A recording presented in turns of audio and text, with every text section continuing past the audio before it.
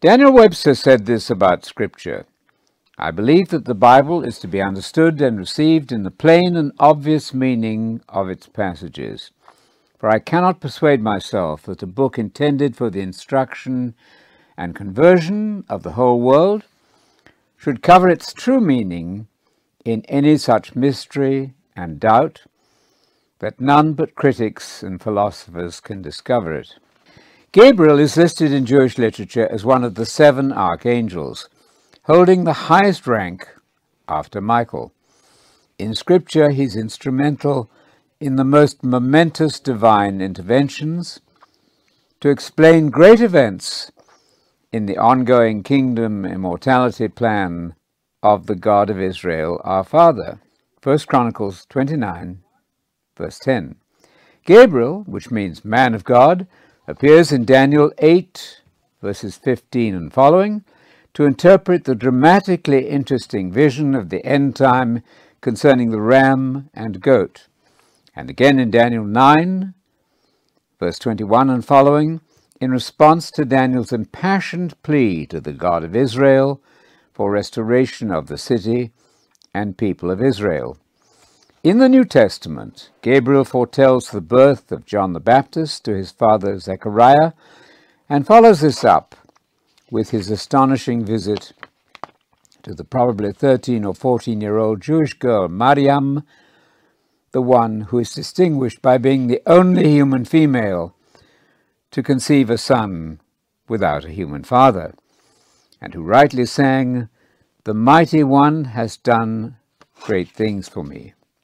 But Gabriel's concise, information-packed messages have been clouded and obfuscated by the oceans of confusing words written to expand them. I hope that the following will dispel some of the gloom, and I offer these remarks aware that other systems have been proposed.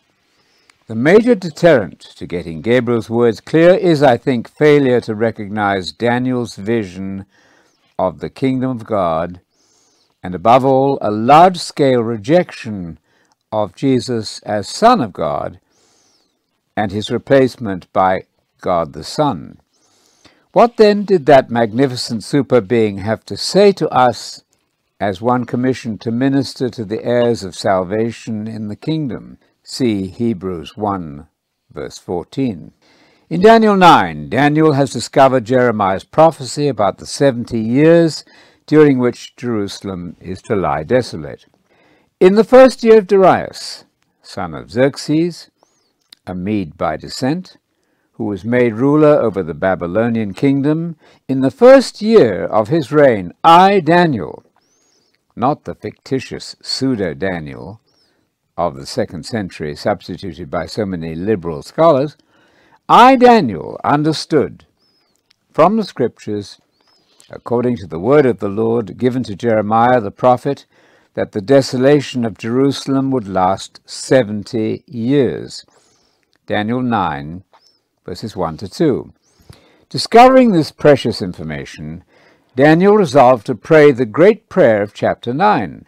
He begged God to fulfill his undertaking to restore Jerusalem, the capital city of the kingdom, and the people of Israel. Daniel 9, verses 9 to 14. Probably about 67 years of the allotted punishment had elapsed. It was 538 BC, 67 years after Daniel himself had been deported to Babylon in 605. Here's what Daniel had read. This whole country will become a desolate wasteland, and these nations will serve the king of Babylon for 70 years. But when the 70 years are fulfilled, I will punish the king of Babylon and his nation, the land of Babylon, for their guilt, and will make it desolate forever. That's Jeremiah chapter 25, verses 11 and 12. More specifically, this is what Yahweh says. When the 70 years are completed for Babylon, I will come to you and fulfill my gracious promise to bring you back to this place. For I know the plans I have for you, plans to prosper you and not harm you, plans to give you a hope and a future. Then you will call upon me and come and pray to me, and I will listen to you. You will seek me and find me when you seek me with all your heart. I will be found by you and will bring you back from captivity. I will gather you from all the nations and places where I have banished you, and will bring you back to the place from which I carried you into exile. Jeremiah chapter 29, verses 10 to 14. I stressed the background to the marvelous revelation given by Gabriel because it bears directly on the way we read the 77s, Hebrew word there is shavuim, the 77s prophecy. Not strictly 70 weeks, but 70 units of 7, defined by the context. The question at hand and the prayer of Daniel concern the restoration of Israel and its capital. Granted that the revelation of Gabriel has information about the first coming of Messiah and his atoning death, nevertheless the overarching parallel between the 70 years of captivity about to end when Daniel prayed and the promise of a 7 times 70 period of 490 years, or 10 Jubilee periods of 49 years, must always be kept in mind. The first consideration, if we are not to misunderstand Gabriel, is that the principal topic of both the prayer and its answer in the revelation of the angel is the restoration of the people of Israel and of the city of Jerusalem. Such a prophecy cannot, I think, possibly be rightly understood if it is to end with the destruction of Jerusalem.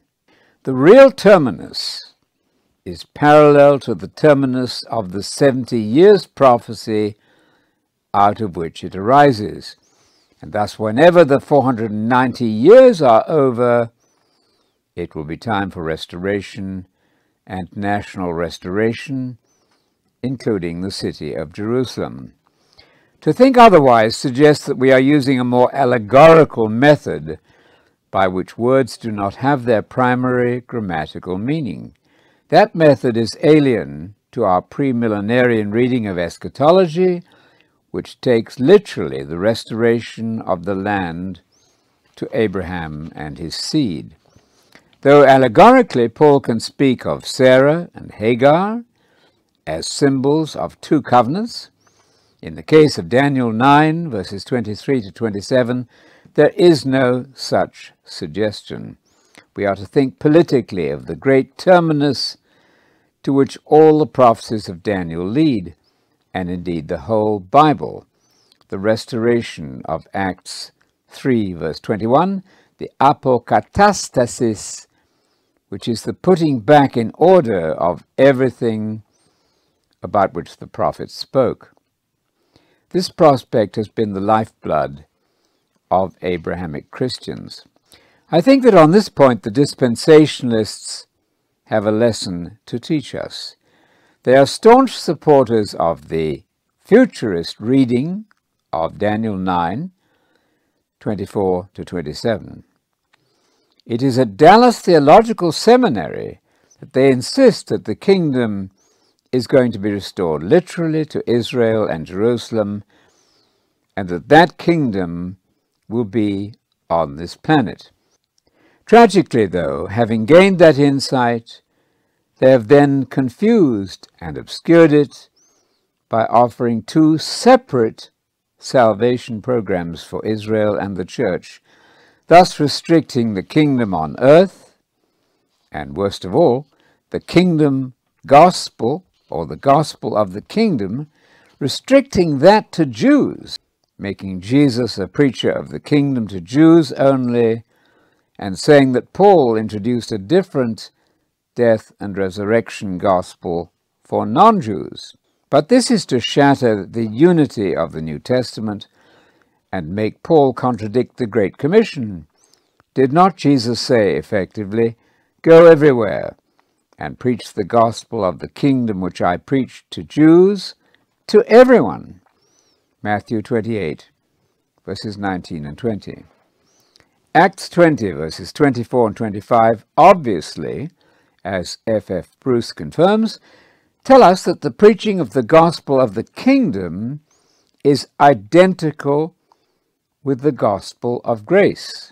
Not so Dr. Swindoll's massive Understanding Christian Theology, written in 2003, which omits all reference to Acts 20, verse 25, the kingdom gospel, but is keen to tell us about the gospel of grace in verse 24.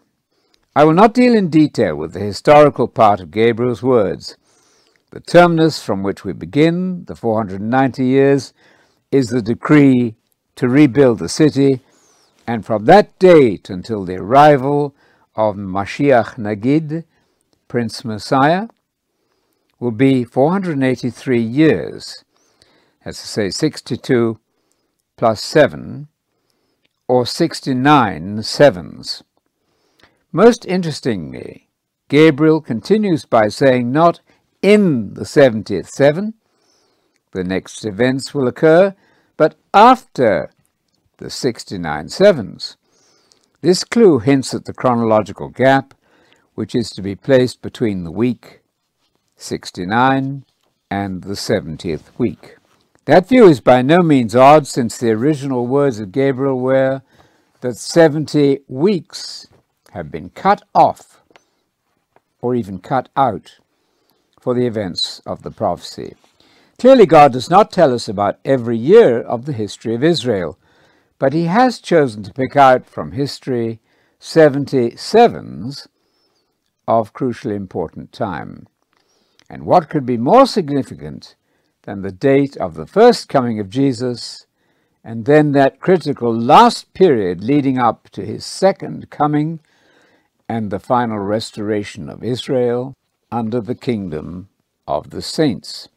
With the earliest premillenarian church fathers who wrote on the end times, I take the end of the 490 years to be the final week of this present evil age, to be followed by the restoration of Israel and the bringing in of everlasting righteousness, which, in a Danielic context, is the kingdom of God worldwide at the parousia. All the other four great prophecy chapters end with the glorious coming kingdom on earth, and so I think does chapter 9. To end it in around AD 33, where no certainty over chronology is anyway possible, and then to extend it another 40 years to AD 70 seems to many of us to be highly problematic. Would that not turn the whole thing into a 70 weeks plus 40 years prophecy? I think that the weight of exegetical evidence leans heavily in favor of the so-called futurist reading of Gabriel's words. Israel was used to sabbatical weeks of years and was also taught to think of a final jubilee after 49 years.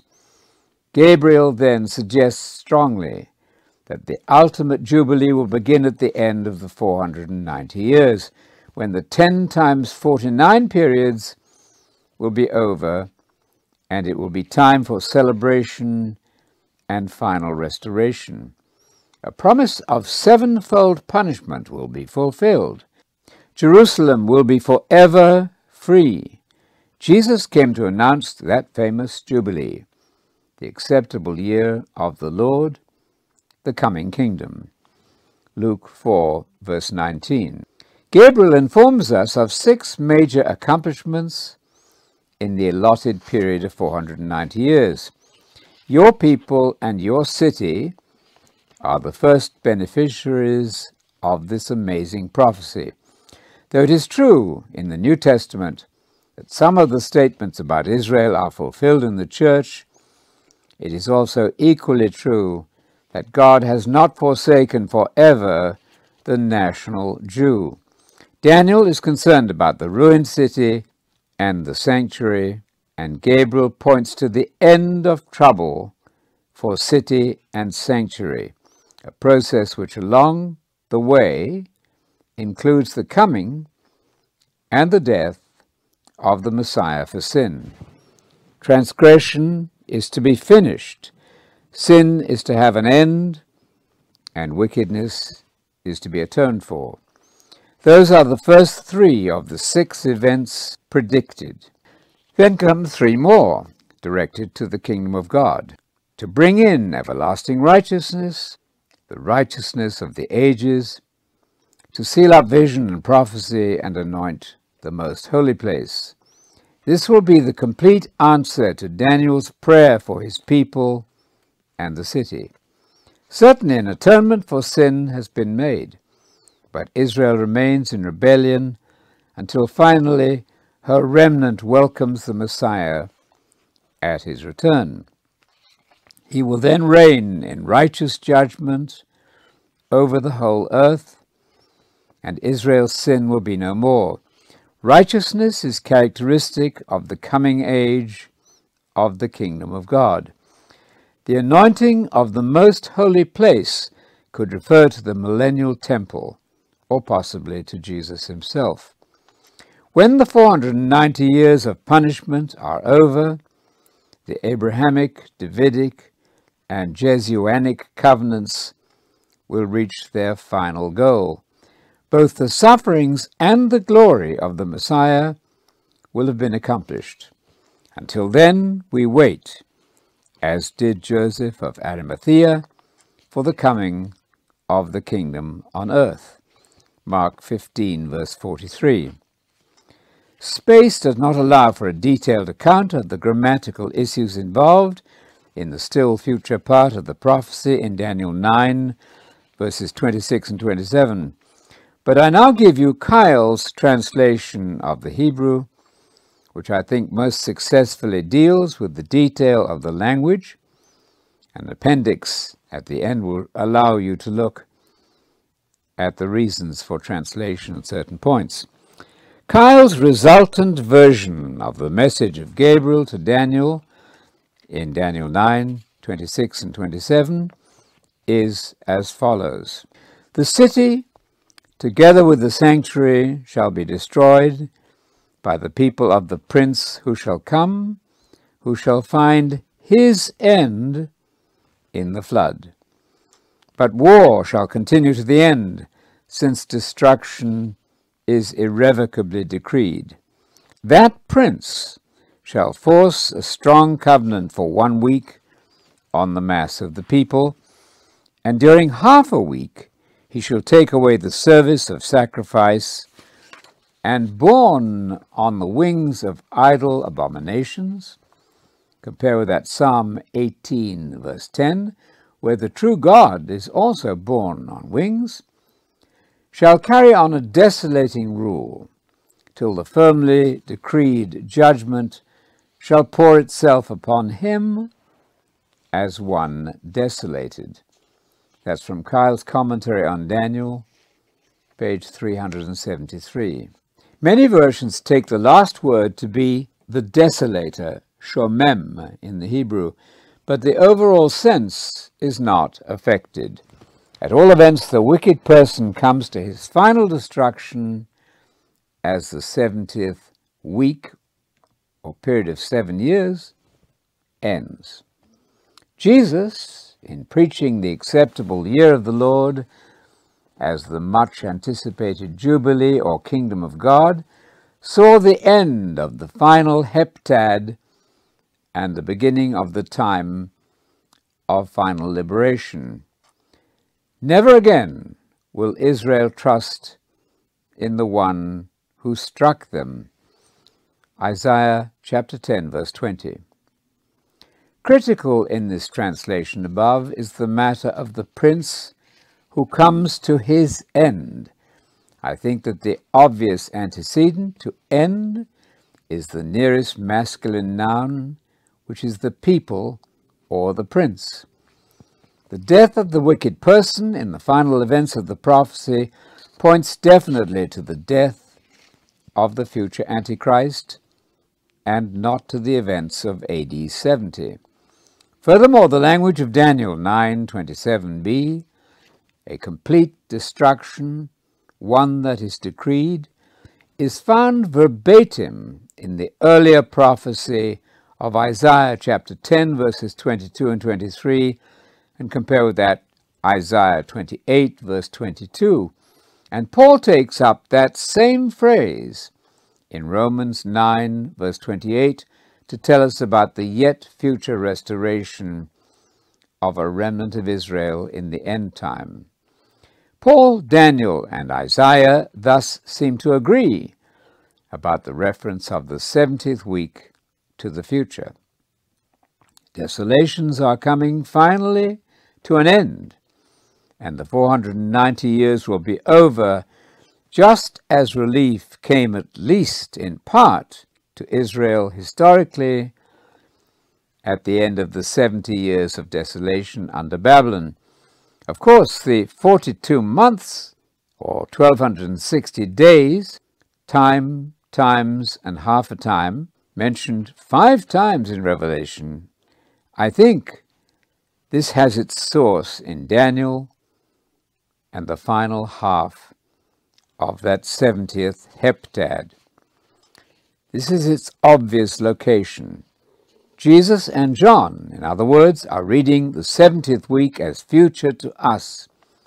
Jesus also reads the abomination of desolation, located in Daniel's 70th week, as an event initiating the final Great Tribulation immediately prior to the second coming. Matthew 24, verse 21, and verses 29 to 31. If this is right, then we may expect a concentrated time of great tribulation. Matthew 24, verse 21, which is the equivalent and equal to Daniel 12, verse 1. That tribulation in Israel will be ended by the coming of Jesus and the resurrection of the faithful of all the ages to the life of the age to come, the Chaye Olam of Daniel 12, verse 2. What a blessed privilege to be allowed in on the secret of God's marvelous working in our world as we, so to speak, track with his immortality restoration program. Truly, as David sang in Psalm 25, verse 14, God will make known his covenant to those with whom he shares his intimate counsel. And all this reminds us of the parable of the sower and the priceless pearl, understanding the mystery of the kingdom, without which life is ultimately meaningless. Gabriel's visit to Mary. Luke 1, verse 35. The angel said to her, "The Holy Spirit will come upon you, and the power of the Most High will overshadow you. Therefore the child to be born, or rather begotten, as the Revised Version has it, will be holy. He will be called the Son of God." 600 years later, Gabriel was dispatched to a city in Galilee. 600 years later, Gabriel was dispatched to a city in Galilee called Nazareth, to a virgin engaged to be married to a man of the royal house of David, and the virgin's name was Mariam. A number of commentators suggest that the phrase of the descendants of David refers to Mary, who is the main subject of Luke 1, verses 27 and 28. The Roman Catholic expositors, despite their excessive admiration for Mary, and coupled with the misleading idea that souls are immortal, and thus that Mary must be alive and able to intercede with her Son, who they say is actually God, have done brilliant work in giving the sense of these beautiful and wonderful words of Gabriel. I should mention, however, that they distorted the biblical portrait of Mary badly when they insisted that she never intended to have any children, and thus had no children by Joseph, and that Jesus had cousins and not brothers and sisters. Raymond Brown's highly acclaimed The Birth of the Messiah and Joseph Fitzmyer's commentary on Luke in the Anchor Bible series provide an excellent exposition of the Annunciation to Mary and completely undermine the doctrine of the incarnation of a second member of the Trinity. See also the excellent confirmation of so-called Socinian Christology in Karl Josef Kuschel's tome, Born Before All Time, The Dispute over Christ's Origin, and also the Abrahamic Christology of James Dunn in regard to Paul in his Christology in the Making, a New Testament inquiry into the origins of the doctrine of the Incarnation, written in 1980. The Roman Catholics are leading the field by far in exposing the true origin of the Trinity as post-biblical. For example, and this is still only in German, Karl-Heinz Ohlich's Ein Gott in drei Personen, vom Vater Jesu zum Mysterium der Trinität, one God in three persons, from the Father of Jesus to the mystery of the Trinity, written in 2000. This latter is a kind of German equivalent to Dr. Rubinstein's When Jesus Became God, the epic fight over Christ's divinity in the last days of Rome, written in 1999. How thankful I am for the concise, to-the-point, no-nonsense communication of the angel to Mary. In 18 Greek words, Luke 1, verse 35, Gabriel, if anyone bothers to listen to him carefully, has demolished the incarnation, which is supposed to be the hallmark of true Christianity, and in so doing has offered us a giant step forward towards the uniting of Muslims, Jews, and Christians in the belief that God is truly one, the Hebrew word echad, which is the Hebrew cardinal numeral 1. I believe that we have here, in Luke 1:35, a transparently simple proposition with staggering implications as a corrective of hallowed misconceptions about God the Son, a non-existent figure for Gabriel. I had no idea of the treasure lying in this verse until over some months and years I began reading everything I could find on it. Joseph Fitzmyer, the Roman Catholic expositor, makes an amazing admission about what the Church has done by way of blocking the precious information given by the angel. In his massive commentary on Luke, in the Anchor Bible series, he first confirms what is obvious to any reader, that the mention of Holy Spirit means that God is here engaging in creative activity. God's creative and active power present to human beings. The parallelism is reminiscent of Hebrew poetry. Power and spirit are used in conjunction.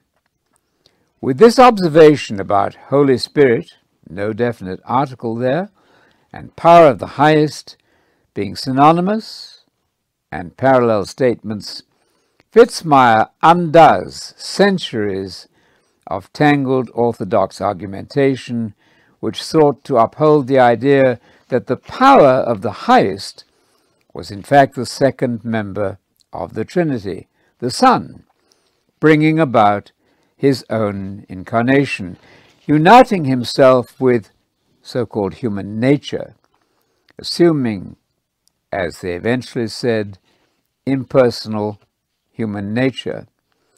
With this amazing twist of Gabriel's words, the personality of Jesus became the subject of endless, complex wrangles and disputations, and some very cruel treatment of dissenters. Fitzmyers' amazing and revealing admission about the damage the church has done to Luke 1:35 deserves the widest press. Later church tradition, he says, has made something quite other out of this verse in Luke 1:35. In other words, the church has demolished the truth of Gabriel's Christological revelation and hidden the biblical Christ. The expression later church tradition is a seemingly innocent reference to the fact that the Bible was abandoned by that later tradition. We may well ask, how did the church, to use Fitzmyers' words, how did the church make something quite other out of this verse?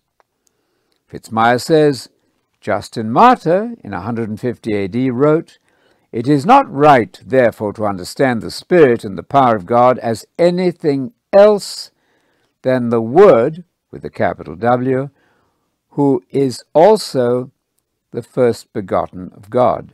In this interpretation, the two expressions are being understood of the second person of the Trinity. It was, however, scarcely before the 4th century that the Holy Spirit was understood as the third person. It is moreover to be noted that there is no evidence here in the Lucan infancy narrative of Jesus' preexistence or incarnation. Luke's sole concern is to assert that the origin of God's Messiah is the effect of his creative spirit on Mary. Wow! Firstly, there was no Trinity before the 4th century. And secondly, Justin has so misread Gabriel's words as to make the pre-existing Son the engineer of his own conception. We have entered a world of fantasy, which tragically later became permanently enshrined in inflexible dogma. The Son, so taught Justin, came over Mary, and the Son took on flesh in the womb. The Son, according to Justin Martyr, came through and not from Mary. But this is exactly what the Gnostics were saying also. The Son came through Mary as water through a pipe. That's a quotation from the Valentinian or Gnostic view that Mary was only a place of passage, a channel for Christ. By saying that the Son was the power of the highest, Jesus was his own Father, and the Son is older than his mother, meaning that he is no longer the descendant and offspring of David or of Eve, or even of Mary. God's superlative act in the creation of the new man, the second Adam, is buried in an incomprehensible account of a pre-existing Son taking on so-called impersonal human nature. But how can one pre-exist oneself? How can you be before you are? And can the same line begin from two different points? Surely a single person can have only one origin. If you are pre-human, you cannot also be human. If no new person comes into existence in Mary, then the lineal descendant of David is obliterated and replaced by an extraordinary hybrid, a hybrid God-man, or as the Jehovah's Witnesses think, an angel man. In neither case is this a human being, nor the blood descendant of David. Thus, while it pays lip service to the royal son of David, the dogma of the Incarnation makes a human Messiah, Jesus, impossible. Is orthodoxy, then, in fact, an attenuated form of Gnosticism in regard to the person of Jesus? Though the church rejected the blatant Gnosticism, which said that Jesus was not human at all, did it not in fact embrace a milder form of Gnosticism? I note here the comment of Kurt Rudolph in his book Gnosis, The Nature and History of Gnosticism, written in 1983. He said this: "The early Christian fathers, foremost Irenaeus and Tertullian, strove hard to find forms which make intelligible in a non-Gnostic sense the prevailing division of the one Jesus Christ. Strictly speaking, they did not succeed. Already Harnack was forced to say, 'Who can maintain that the Church ever overcame the Gnostic doctrine of the two natures or the Valentinian Docetism?' Even the later councils of the Church, which discussed the Christological problems in complicated and nowadays hardly intelligible definitions, did not manage to do this. The unity of the Church founded precisely on this. It has often been forgotten that Gnostic theologians saw Christ as consubstantial with the Father, before ecclesiastical theology established this as a principle in order to preserve his full divinity. In our time, the result of this development emerges when Chuck Swindoll quotes with approval Max Lucado's statement that Mary changed God's diapers, or the Catholic priest's assertion that God came to Mary and said, "Will you please be my mother?" Gabriel's statement is as concise as it is beautiful and logical. Therefore, the Holy One to be begotten will be called the Son of God. Luke 1, verse 35. Roman Catholic Fitzmyer comments, "Therefore," in the Greek theoke, expresses a causal connection between the virginal conception and the divine sonship. It is another indication that Luke does not have a notion of Jesus' preexistence. Raymond Brown is equally candid. He says, Matthew and Luke press the question of Jesus' identity back to Jesus' conception. In the commentary, I shall stress that Matthew and Luke show no knowledge of preexistence. Seemingly for them, the conception was the becoming or the coming into existence or begetting of God's Son. That's from Raymond Brown's book on the birth narratives, page 31.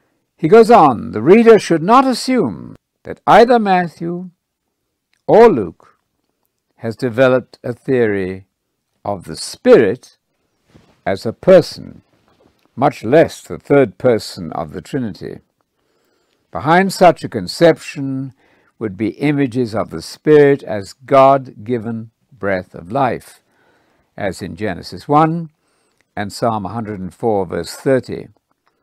Matthew 27, verse 50, as the force which moved the prophets to speak, as in Matthew 22, verse 43, and as the animating principle of Jesus' ministry, which descended on him at baptism and was communicated by him to his followers after the resurrection, as in John 20, verse 22, and Acts 1, verse 8.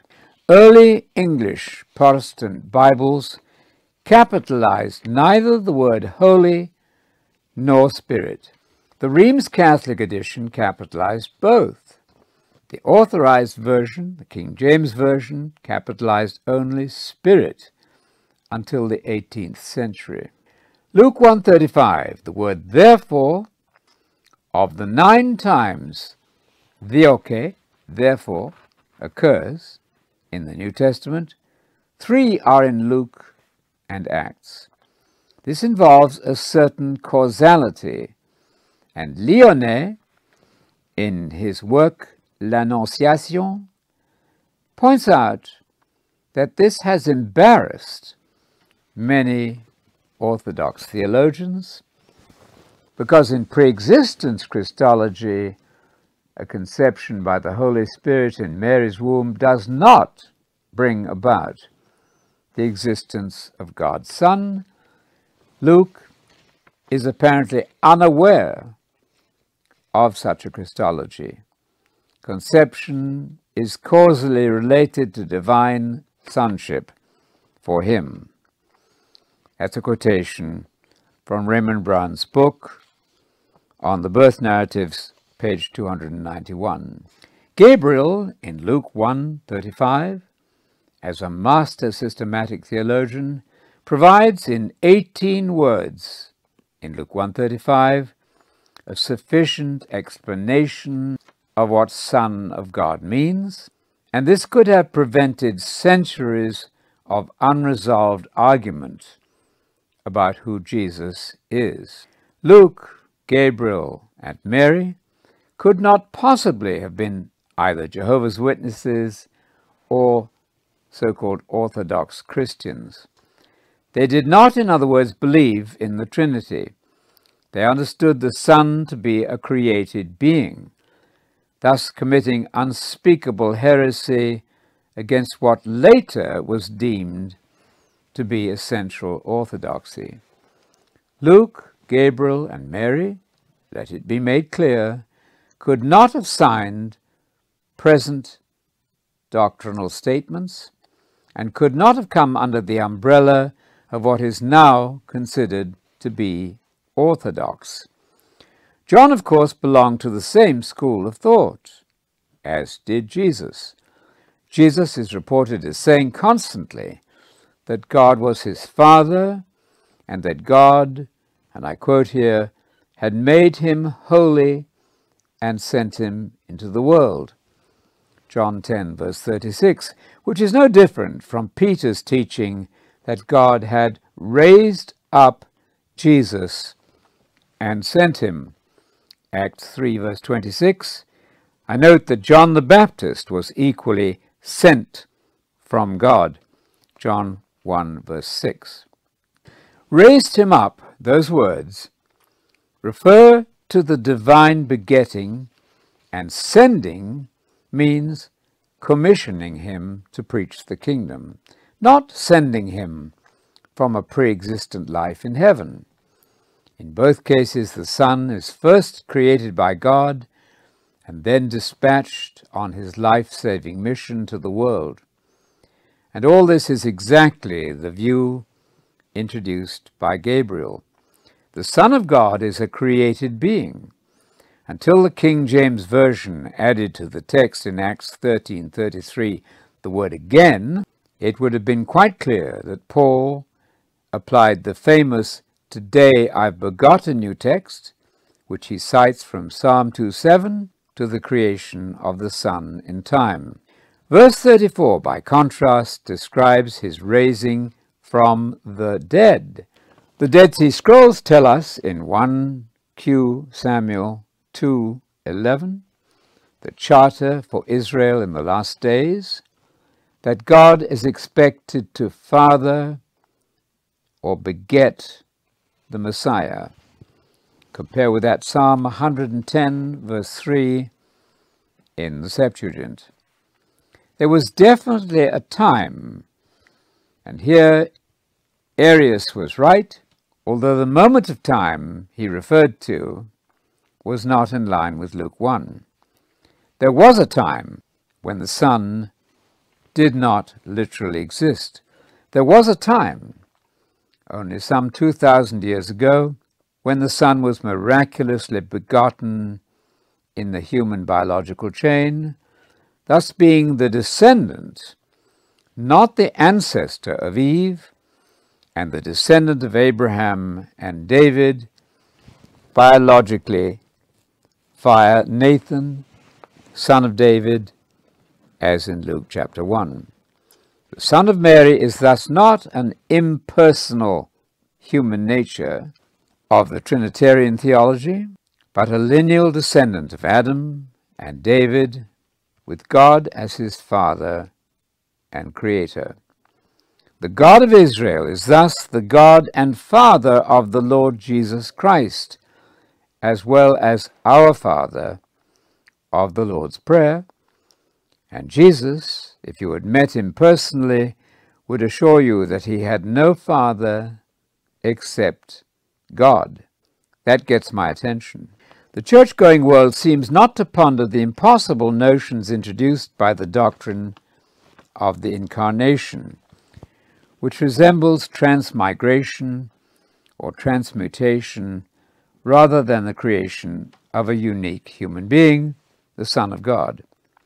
Historians have documented for us the process by which Jesus became God. Before Dr. Rubinstein invited the public to look at the facts, Harnack had pointed out that pre-existence and virginal conception or begetting are mutually exclusive ideas which cannot be harmonized. Harnack said in his History of Dogma, the miraculous genesis of Christ in the Virgin by the Holy Spirit and the pre-existence are, of course, mutually exclusive. At a later period, Harnack also says it's true, it became necessary to unite them in thought.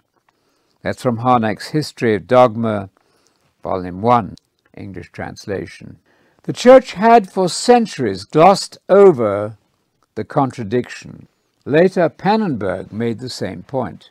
It is indeed compatible with the idea of a sonship existing formally, that it only became effective and was revealed at a particular definite point in the life of Jesus. However, that's to say, pre-existence, is irreconcilable with this, that the divine sonship as such was first established in time.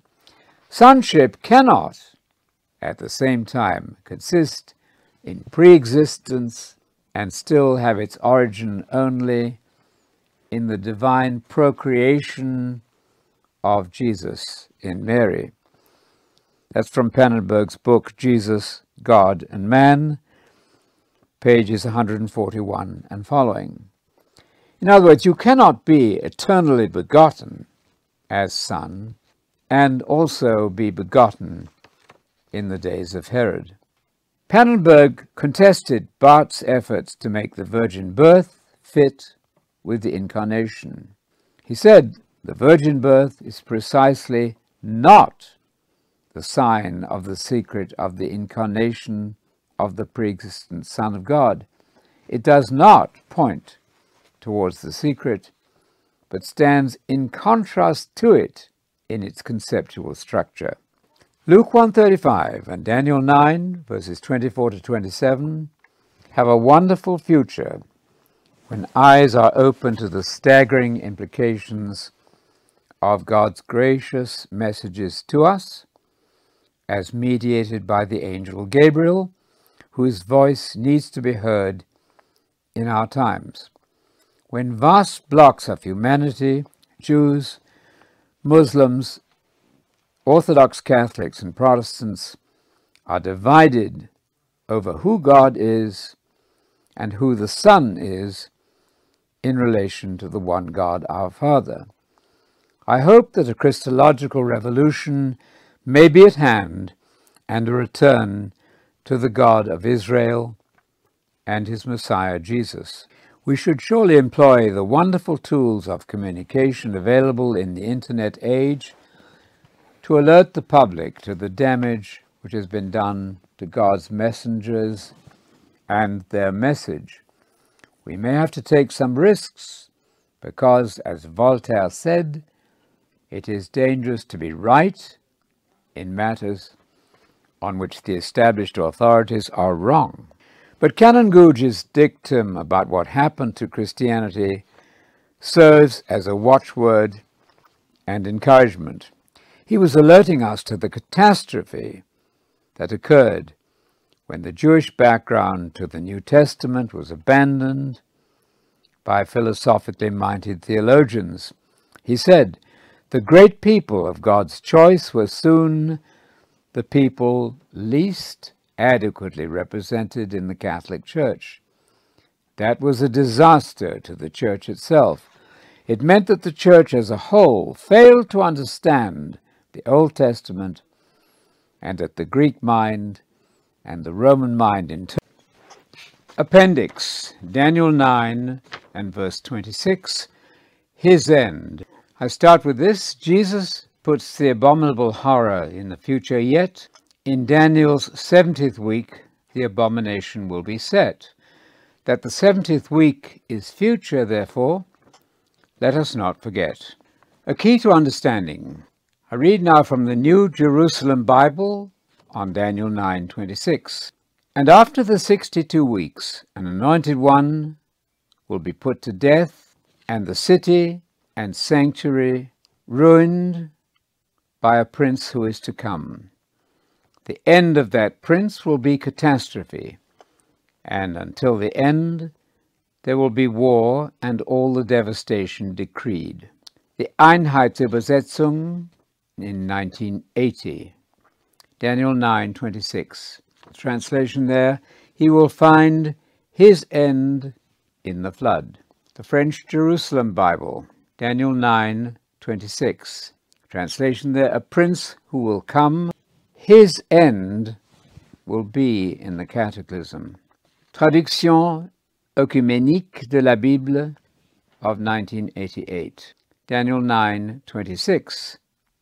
Translation there, "A prince to come will destroy them, but his end will come." And then the Bible en français courant of 1997, Daniel 9:26. Translation there, "However, this ruler will come to his end." Above we made mention of the translation in some versions, which goes as follows: "The people of the prince who is to come will destroy the city and sanctuary, and its end will come in the flood." Daniel 9, verse 26. The Keil commentary on Daniel translates, as does the Revised Version, the Jerusalem Bible, the Jewish Publication Society Old Testament, the International Critical Commentary on Daniel, Peake's Commentary, and so on.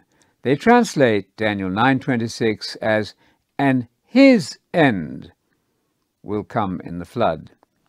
The reference is taken to be to the evil prince who is to come, who destroys the city and sanctuary. Keil says, the suffix "his" refers simply to the hostile prince, whose end is emphatically placed in contrast to his coming. Preconceived views as to the historical interpretation of the prophecy lie at the foundation of all other references. That's from Keil's commentary on Daniel, page 363. In other words, translations which avoid the reference to the wicked prince and his end do so because they think that the prophecy ought to refer to the Roman invasion of AD 70. Titus did not come to his end in that event. Now, this is no small matter. If the translation "his end" is correct, Daniel 9, verse 26 cannot possibly have been fulfilled in AD 70, one of the traditional evangelical views, because Titus did not come to his end in that episode in AD 70. I think then that the translation "his," not "its," end is right for these reasons. Number one, it is supported by commentaries that deal with the detail of the language minutely. Keil is typical of these. Number two, the nearest singular masculine antecedent for the reference "his" or "its end" is the prince and his people, not the city or sanctuary. Number 3, if the city and sanctuary were meant, and these words are further away, the text should read their end. Number 4, the Hebrew his end has a masculine singular suffix and cannot agree with the city, which is feminine, or with the plural city and sanctuary. Number 5, most significant of all, the Hebrew word for end, ketz, never in 70 occurrences refers to the destruction of a thing. It refers to the end of a period of time and often to the end of the life. That's to say, the lifetime of a person. Even in Daniel alone, Daniel 11:45 speaks of his end, meaning the end of the final ruler, an obvious parallel with our verse in 9:26. And Daniel is told to go to the end, that's to say, the end of his life, in Daniel 12, verse 13. In addition, the end of human life is one of the main meanings of ketz, as in Jeremiah 51, verse 13, your end means the end of your days. Lamentations 4:18, our end drew near, meaning our days were finished. Job 6, verse 11, my end means the end of my life. Psalm 39, verse 4, my end means the extent of my days. Also Genesis 6, verse 13, the end of all flesh. Number 6, Brown, Driver, and Briggs' Lexicon of the Hebrew Bible renders kitzo as his end on page 893. Number 7, Driver, in his commentary, Cambridge Bible for Schools, renders his end. Number 8, the Jewish Publication Society translation has his end. I believe, therefore, that Keil is right when he says that the translation its end, that is, the city's end, is incorrect.